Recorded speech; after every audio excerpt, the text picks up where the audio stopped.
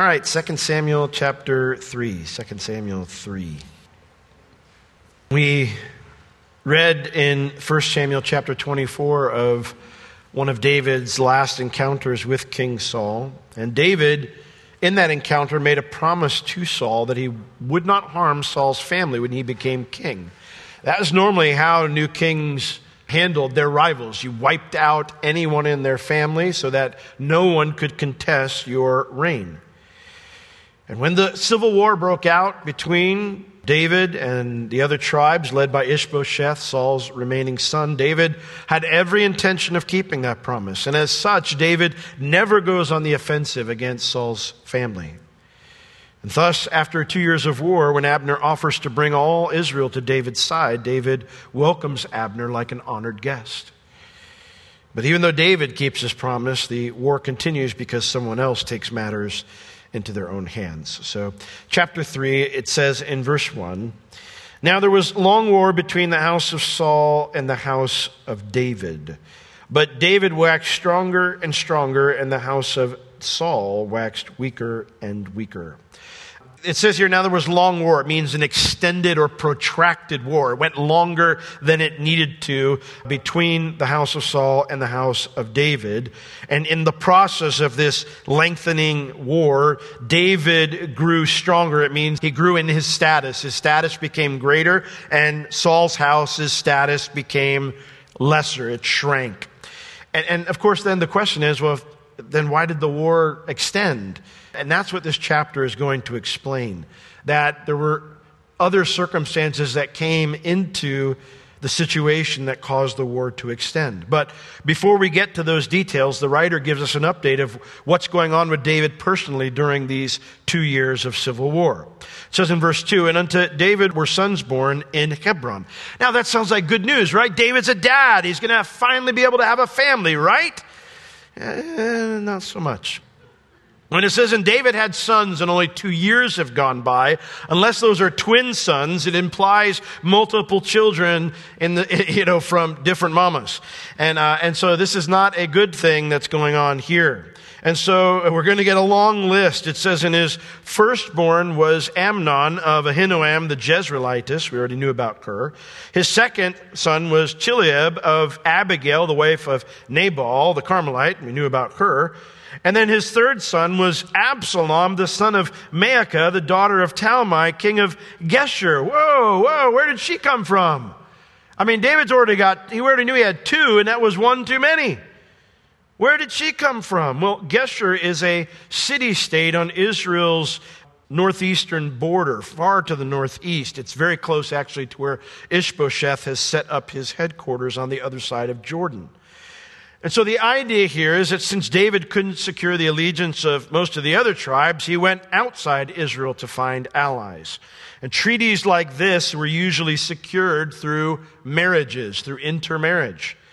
And so that's where she comes from. We'll find out her son Absalom, of course, factors much later on into David's story. Verse 4, that's not it. "And the fourth was Adonijah, the son of Haggith. And the fifth was Shephatiah, the son of Abital. And the sixth was Ithream by Eglah, David's wife. These were born to David in Hebron." We are not given the origins of these other three women. It's possible they were also political marriages. But however they have become part of David's harem, it doesn't matter. It's wrong. God wasn't cool with 2 wives. He's certainly not any cooler with 6. In Deuteronomy chapter 17, this isn't even something that's up for discussion. In Deuteronomy 17, God gives clear instructions that Israel's kings were not to operate like the kings of other nations. Like everything else in Israel, the kingship was supposed to be different in a way that pointed to the Lord. And so in Deuteronomy 17, verse 14, it gives instructions for the kings of Israel. It says, "When you are come unto the land which the Lord your God gives you, and shall possess it, and shall dwell therein, and shall say, I will set a king over me like as all the nations that are about me." When that's your heart, guess what? You don't get to have a king like everybody else. "You shall in any wise set him king over you, whom the Lord your God shall choose. One from among your brothers shall you set king over you. You may not set a foreigner over you, which is not your brother. Verse 16, but he shall not multiply horses to himself, nor cause the people to return to Egypt to the end that he should multiply horses. For as much as the Lord has said unto you, you shall henceforth return no more that way. And here it is. Neither shall he multiply wives to himself, that his heart does not turn away, neither shall he greatly multiply to himself silver and gold. And then God gave some other positive stipulations that he was supposed to do these things. Don't do's. We read all those, and then there's some other things that he was supposed to do. Either way, this is not what David's done here. This directly disobeys God's commands for kings. And because David disobeyed God, in this, there were great consequences. And so the writer is just letting us see the situation now so we understand when those consequences come into the story. Now, verse 6, we move on to the main thrust of this chapter, which is, why was this protracted? What happened? Well, verse 6 says, and it came to pass while there was war between the house of Saul and the house of David, it says that Abner made himself strong for the house of Saul.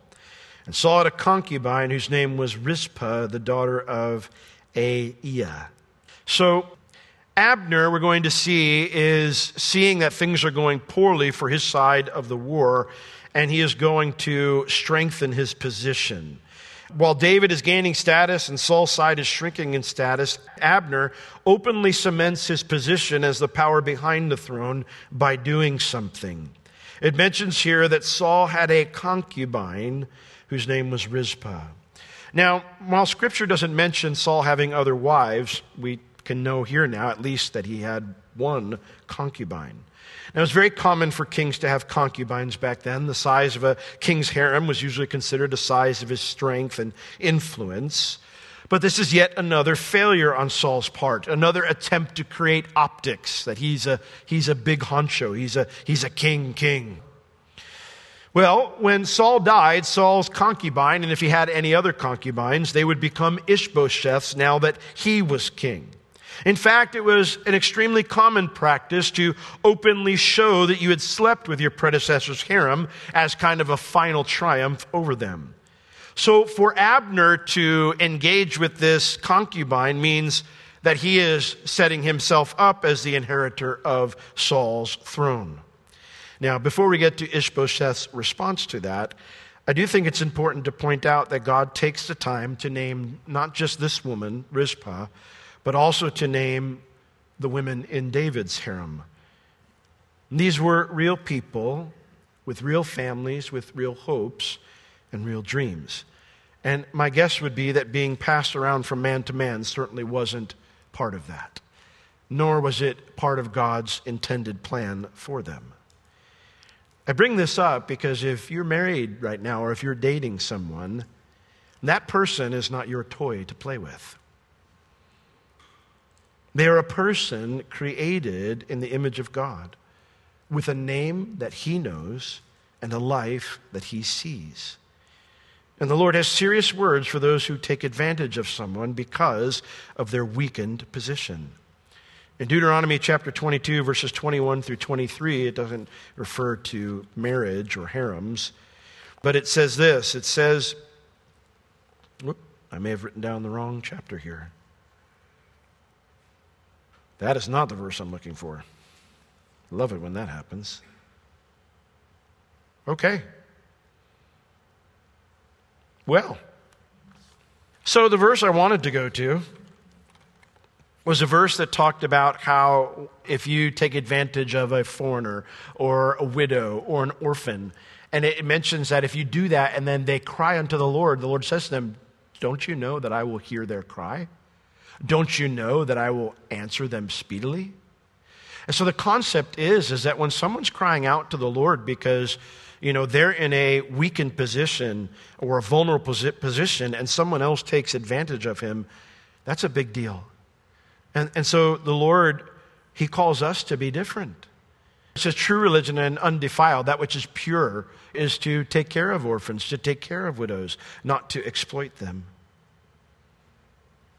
And so, if you're in any type of a position like that, don't take advantage of those who are at your mercy.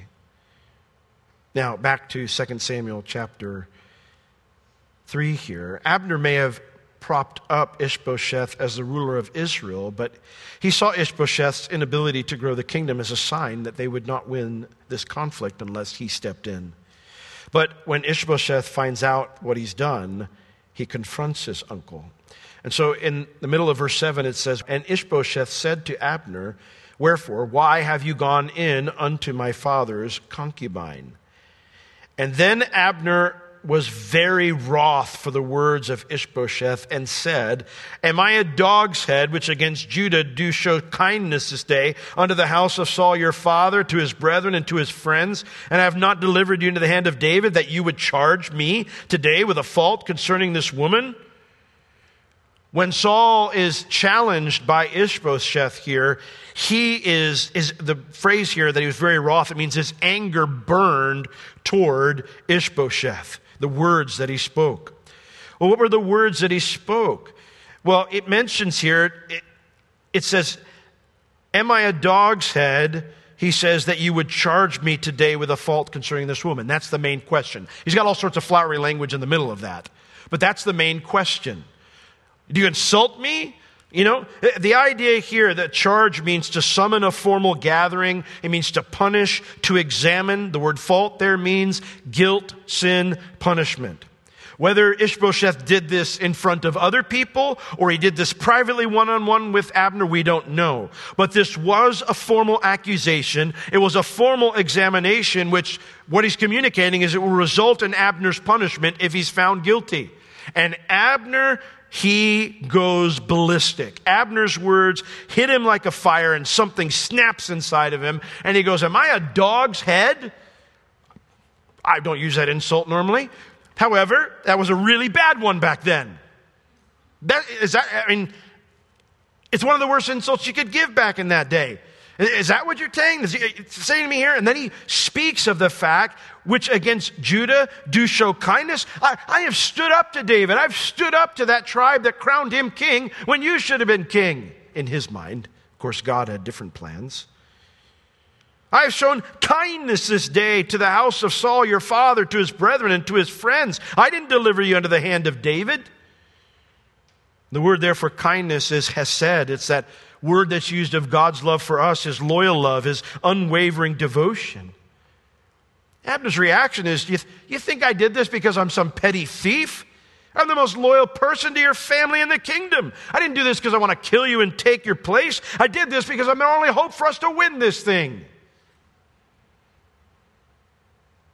And when Ishbosheth does not respond the way Abner wants, when he says this, Abner snaps even further. Verse 9. He says, "So do God to Abner and more also, except as the Lord has sworn to David, even so I do to him, to translate the kingdom from the house of Saul and to set up the throne of David over Israel and over Judah from Dan even unto Beersheba." Abner here makes a new oath with the consequence, you want to punish me? Well, I make an oath here, and if it's public, he's doing it in front of me. I make an oath here before God right now. Do whatever you want to me.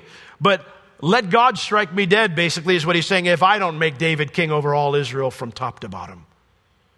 I'm done with you, is what he's saying to Ishbosheth. This war's over.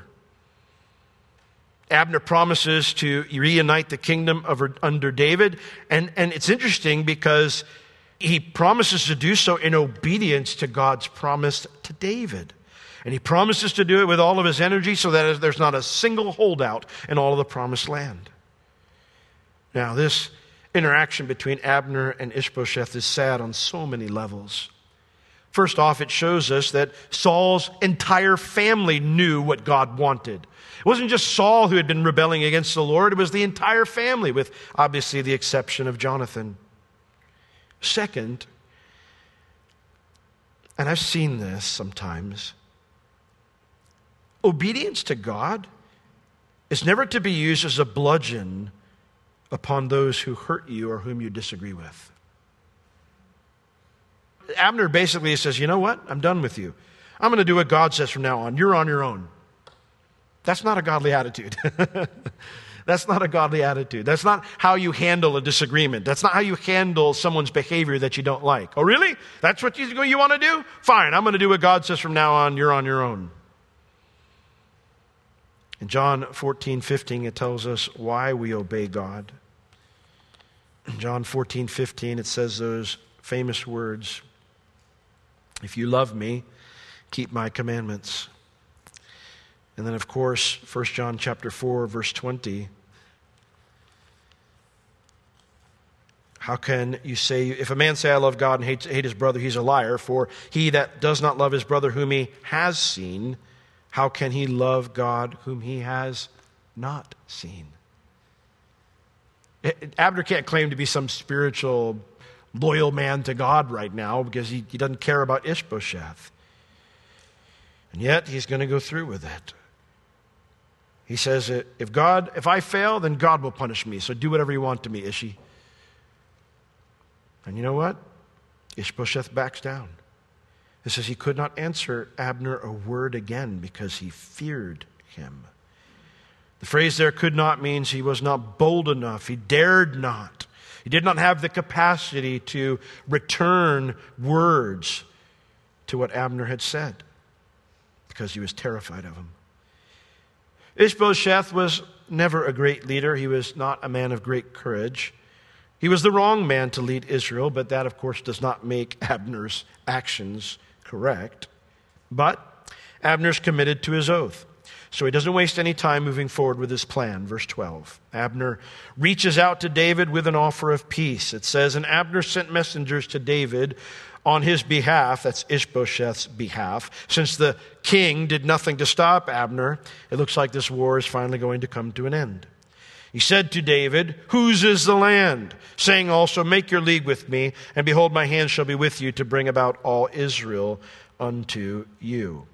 Whose is the land? To whom does the land belong is the question.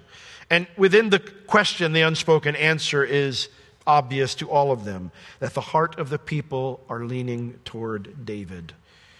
And so he says, listen, make your league with me, make your covenant with me, and behold, my hand shall be with you to bring about all Israel unto you. Let's come to an official agreement, David, that makes everybody a winner here. No more war, no bloody succession. I'll pledge my loyalty to you, and I'll bring all the other tribes with me, and we can end this nonsense. It's a good offer. But David has heard offers like this from Saul's family before, hasn't he? Abner, Saul's uncle. I mean, this is not a situation that David's not been in before. And none of those promises, those agreements stuck before. So, David replies with a demand to prove their genuineness. Verse 13. And he, David, said, well, that's agreeable to me. I like this plan.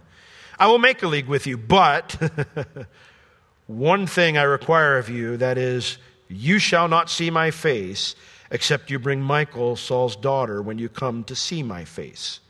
So David sent messengers to Ishbosheth, Saul's son, saying, deliver me my wife Michal, which I espoused to me, for 100 foreskins of the Philistines. David says, we're not sitting down to hammer anything out until you honor your past agreement with me. And then we can start talking about new ones. David, if you remember, when he was still working for Saul, that he promised that whoever found, was it 100 foreskins or something like that? David doubled it up. I don't remember off the top of my head. But he said, whoever does this, he can have my daughter Michal to wife. And he did that, hoping that David would end up dead.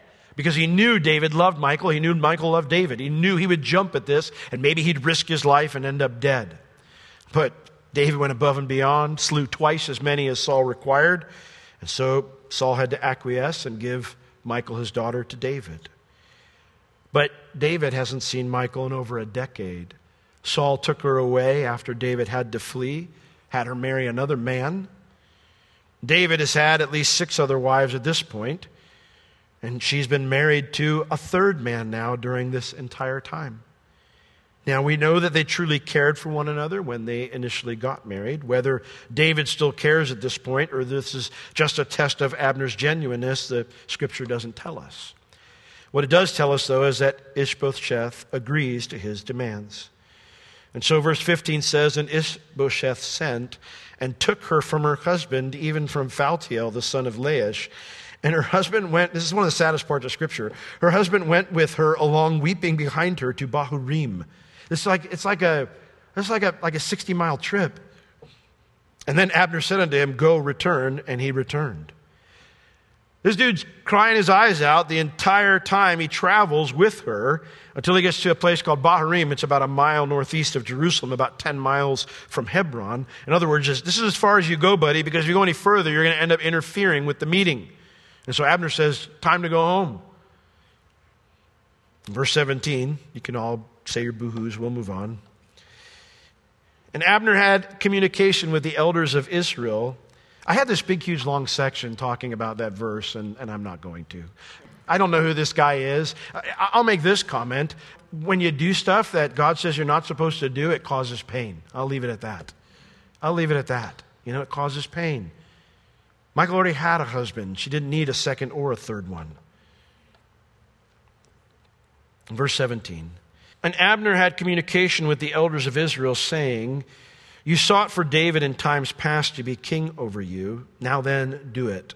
For the Lord has spoken of David, saying, by the hand of my servant David, I will save my people Israel out of the hand of the Philistines and out of the hand of all their enemies. Before Abner met with David, he sent messengers to the leaders from each of the tribes to secure their loyalty to David, because it would look very bad if Abner showed up promising to bring the other tribes to David, but they all remained uncommitted.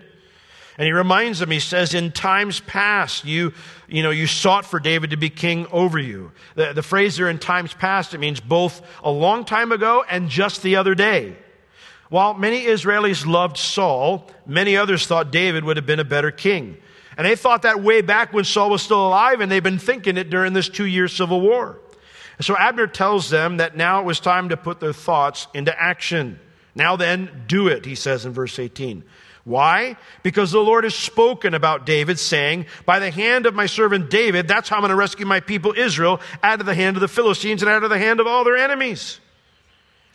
He reminds them, you know what? We have a real enemy right now. And this was a mistake. The whole dividing the kingdom up, that was a mistake I made. So now let's fix it. And we all made this mistake. Let's fix it. And let's start turning our arrows and our swords at the real enemy. To which, again, I would say how sad that Abner and all of these tribal leaders knew these words from God about David, but maintained a conflict with him. Listen, don't be stubborn and self-willed like these guys were. Saul may be dead, but people are living out his legacy. Don't be that. Now, most of these tribes, even if they were unenthusiastic about David, at this point it probably wouldn't be too hard to convince. The Philistines are living in their homes. Most of them have fled across the other side of Jordan.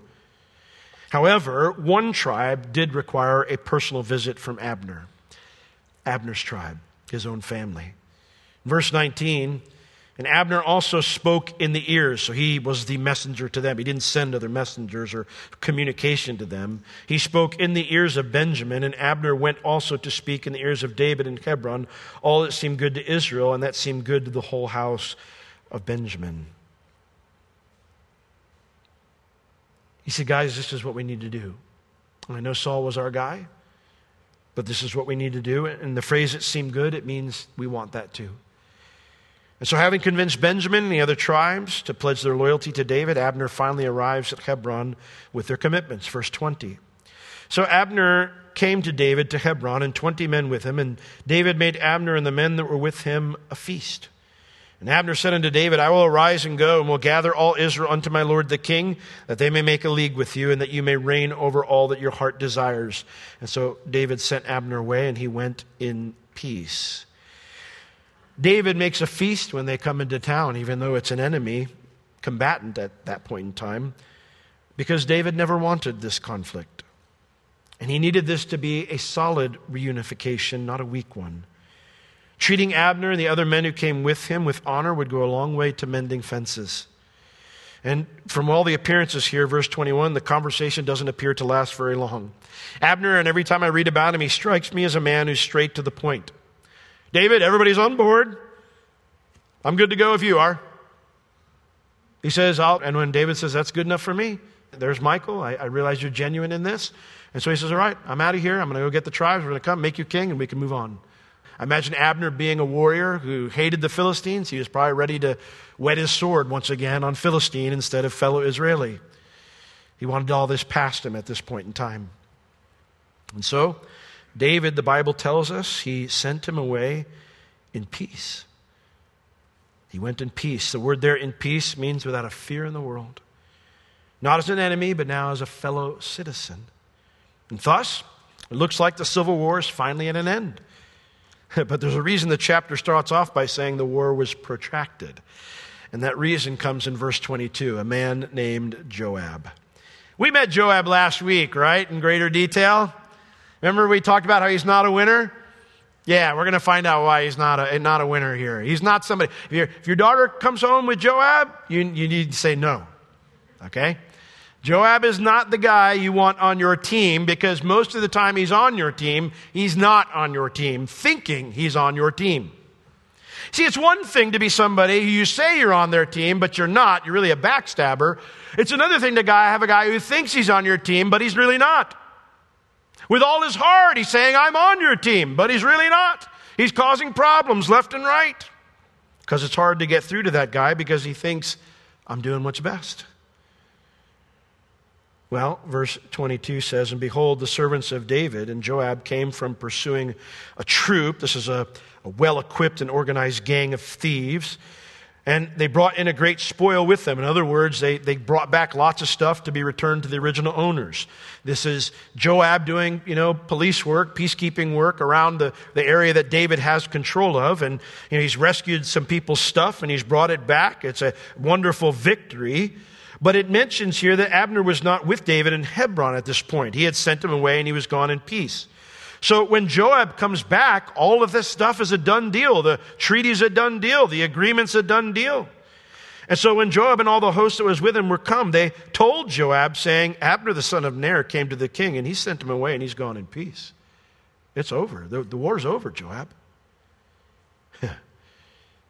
Joab missed the meeting because he was dealing with this other thing. But when he finds out that David has ended the war and he's left Abner, let him leave as an ally, this infuriated Joab. Verse 24. Then Joab came to the king and he said, what have you done? Behold, Abner came to you. Why is it that you have sent him away and that he is quite gone? Don't you know that Abner, the son of Ner, that he came to deceive you and to know you're going out and you're coming in and to know all that you do?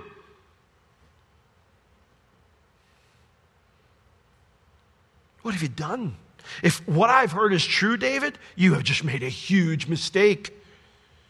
He says, behold, which means, come on, man, think. He came to you. Your enemy came to you. Our enemy came to you.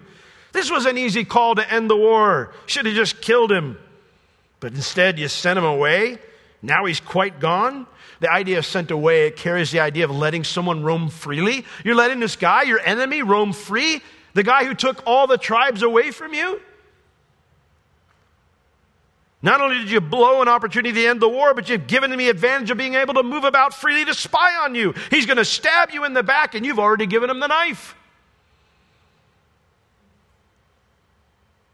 And yet, Joab's impassioned speech does not seem to move David. And so Joab decides to take matters into his own hand. Verse 26. And when Joab was come out from David, he sent messengers after Abner, which brought him back from the well of Sirah, but David didn't know it. And when Abner was returned to Hebron, Joab took him aside in the gate to speak with him quietly, means privately, and he smote him under the fifth rib that he died here it tells us why, for the blood of Asahel, his brother. Abner was sent messengers from Joab that said, you need to come back.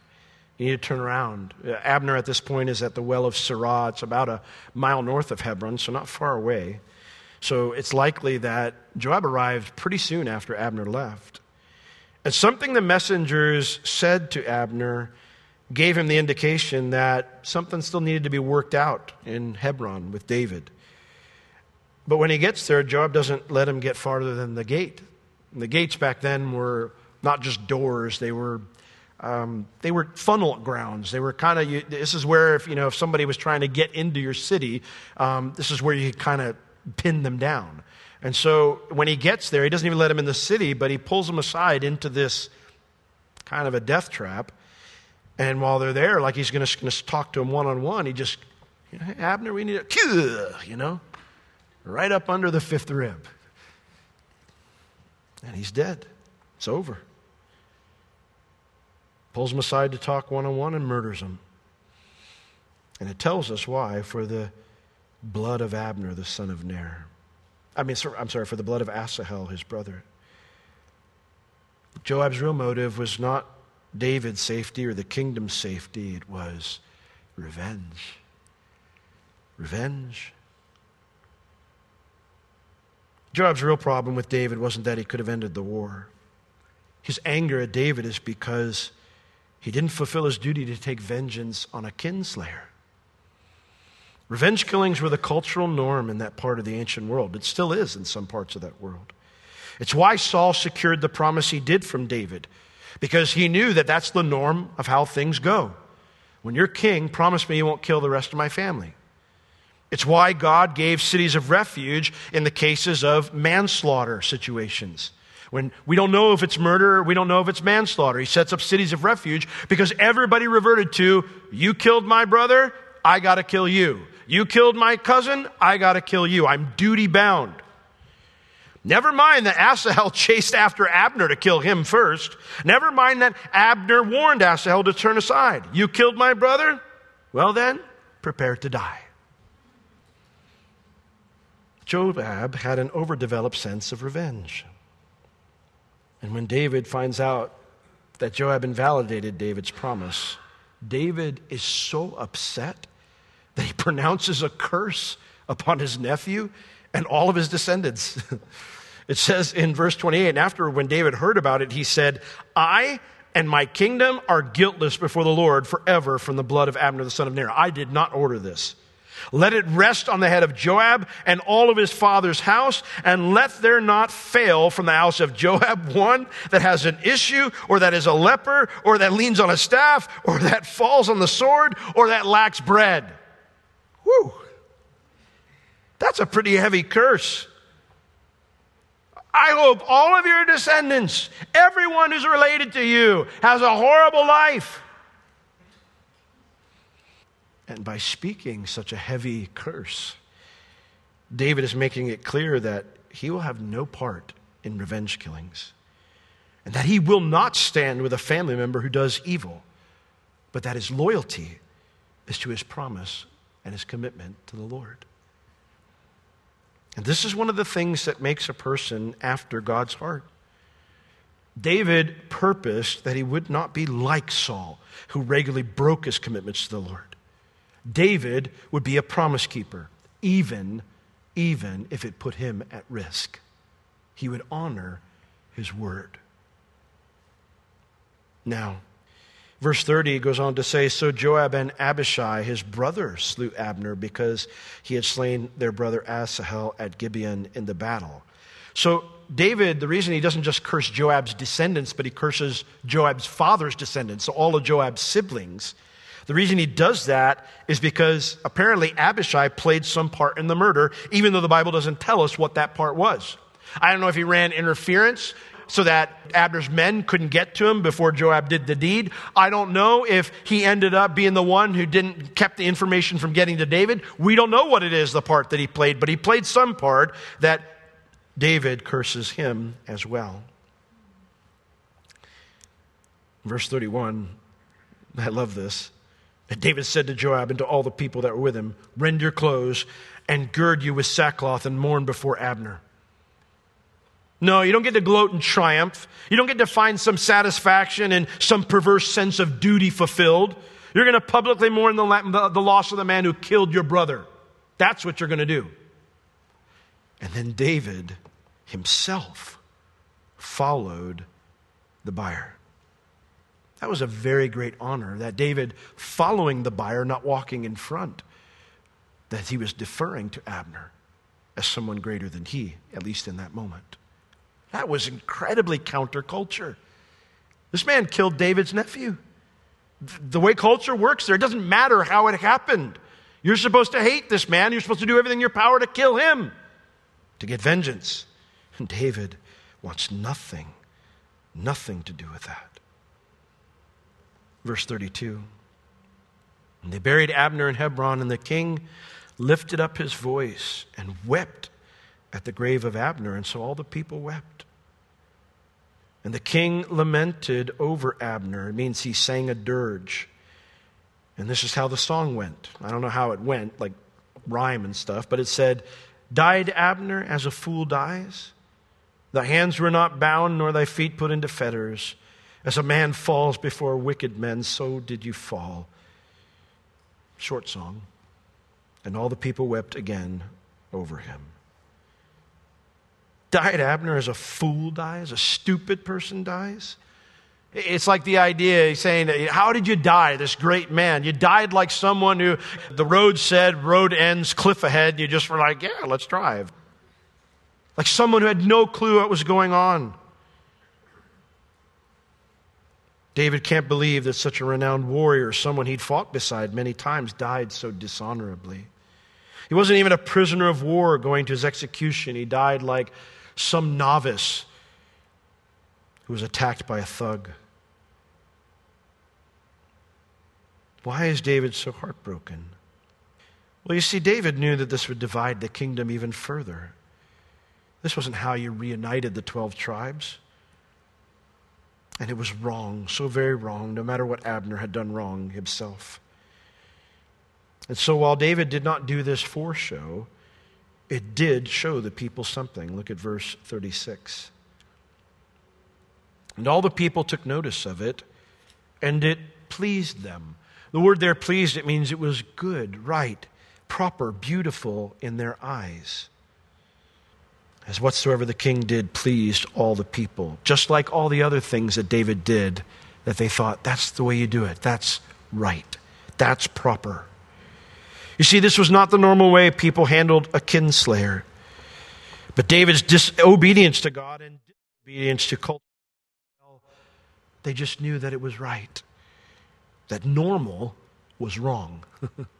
You know, in the New Testament, there's that interesting section where it mentions, I don't remember the exact city, but it mentions that Paul and his team, they went to the one city, and a group came afterwards from Thessalonica, and they said, these guys who turned the world upside down in Thessalonica, they're here too. No, we're not turning the world upside down, we're turning it right side up. It's upside down. That's the problem. It's not right side up. Normal isn't good. Normal's wrong. Now, being contrary, of course, just to be contrary, that's wrong too. But God's word supersedes every other reason to do something. Always. Always. And if God's word says X and everybody else is saying Y, then we go with X. Amen? Verse 38. It pleased them, verse 37, for all the people and all Israel understood that day that it was not of the king to slay Abner the son of Ner. Verse 38. And the king said unto his servants, do you not know that there is a prince and a great man fallen this day in Israel? And I am this day weak, though anointed king. These men, the sons of Zeruiah, be too hard for me. The Lord shall reward the doer of evil according to his wickedness. David is intensely frustrated. His servants come to him because there's still business to do on this day. And David says, don't you realize what a mess we're in? This has complicated things. This has made things worse. Don't you realize the significance of what has happened? And I am this day weak, even though I am king. The word there, weak, means to lack governing authority.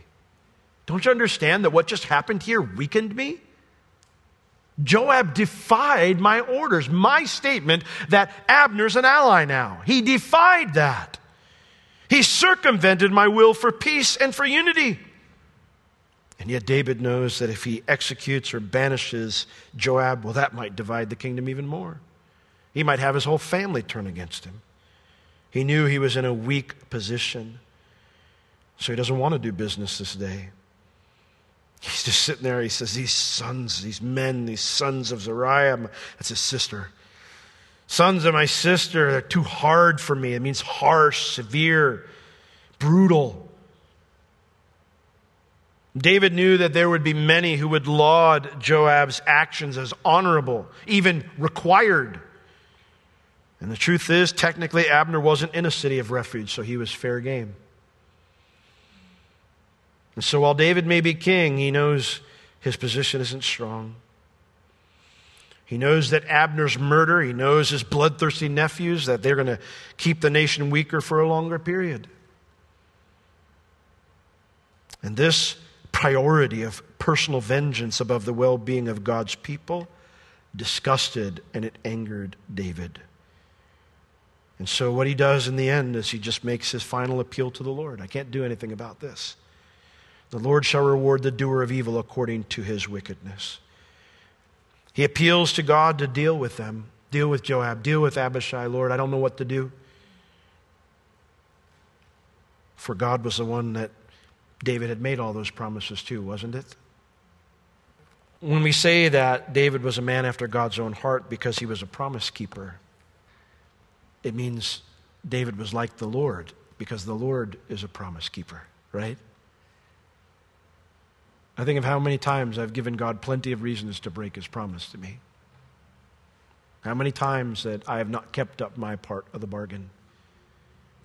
And yet one of my favorite verses in the scripture, it says, when we are faithless, he remains faithful, for he cannot deny himself. It's who he is. That's why we sing it. Faithful you are. It's because it's who he is. He's always faithful. He always keeps his promises. So, if we want to be after his heart, we need to be like him, right? So let's be those who keep our promises too. Amen? Let's all stand. As the worship team panics because for the first time in 10 years I finished early. Let's pray. Lord, what a contrast between Saul and David. We don't want to be like the world. We don't want to be like the culture just because they say, well, this is how it is. Lord, we want to be like you. And so, Lord, we direct our hearts towards you right now. And that you would give us such a clear image of how you're the one who keeps your promises. That you are faithful always. We think even of, Lord, how it says in your word that you were faithful to love all your disciples to the very end, including Judas. Lord, teach us to be like you, to keep our word, to let our yes be yes and our no be no. Lord, to love even when we're not loved back, to do our part even if someone else isn't doing their part. Teach us to be promise keepers like you are, Lord. We give ourselves to you. In Jesus' name, amen.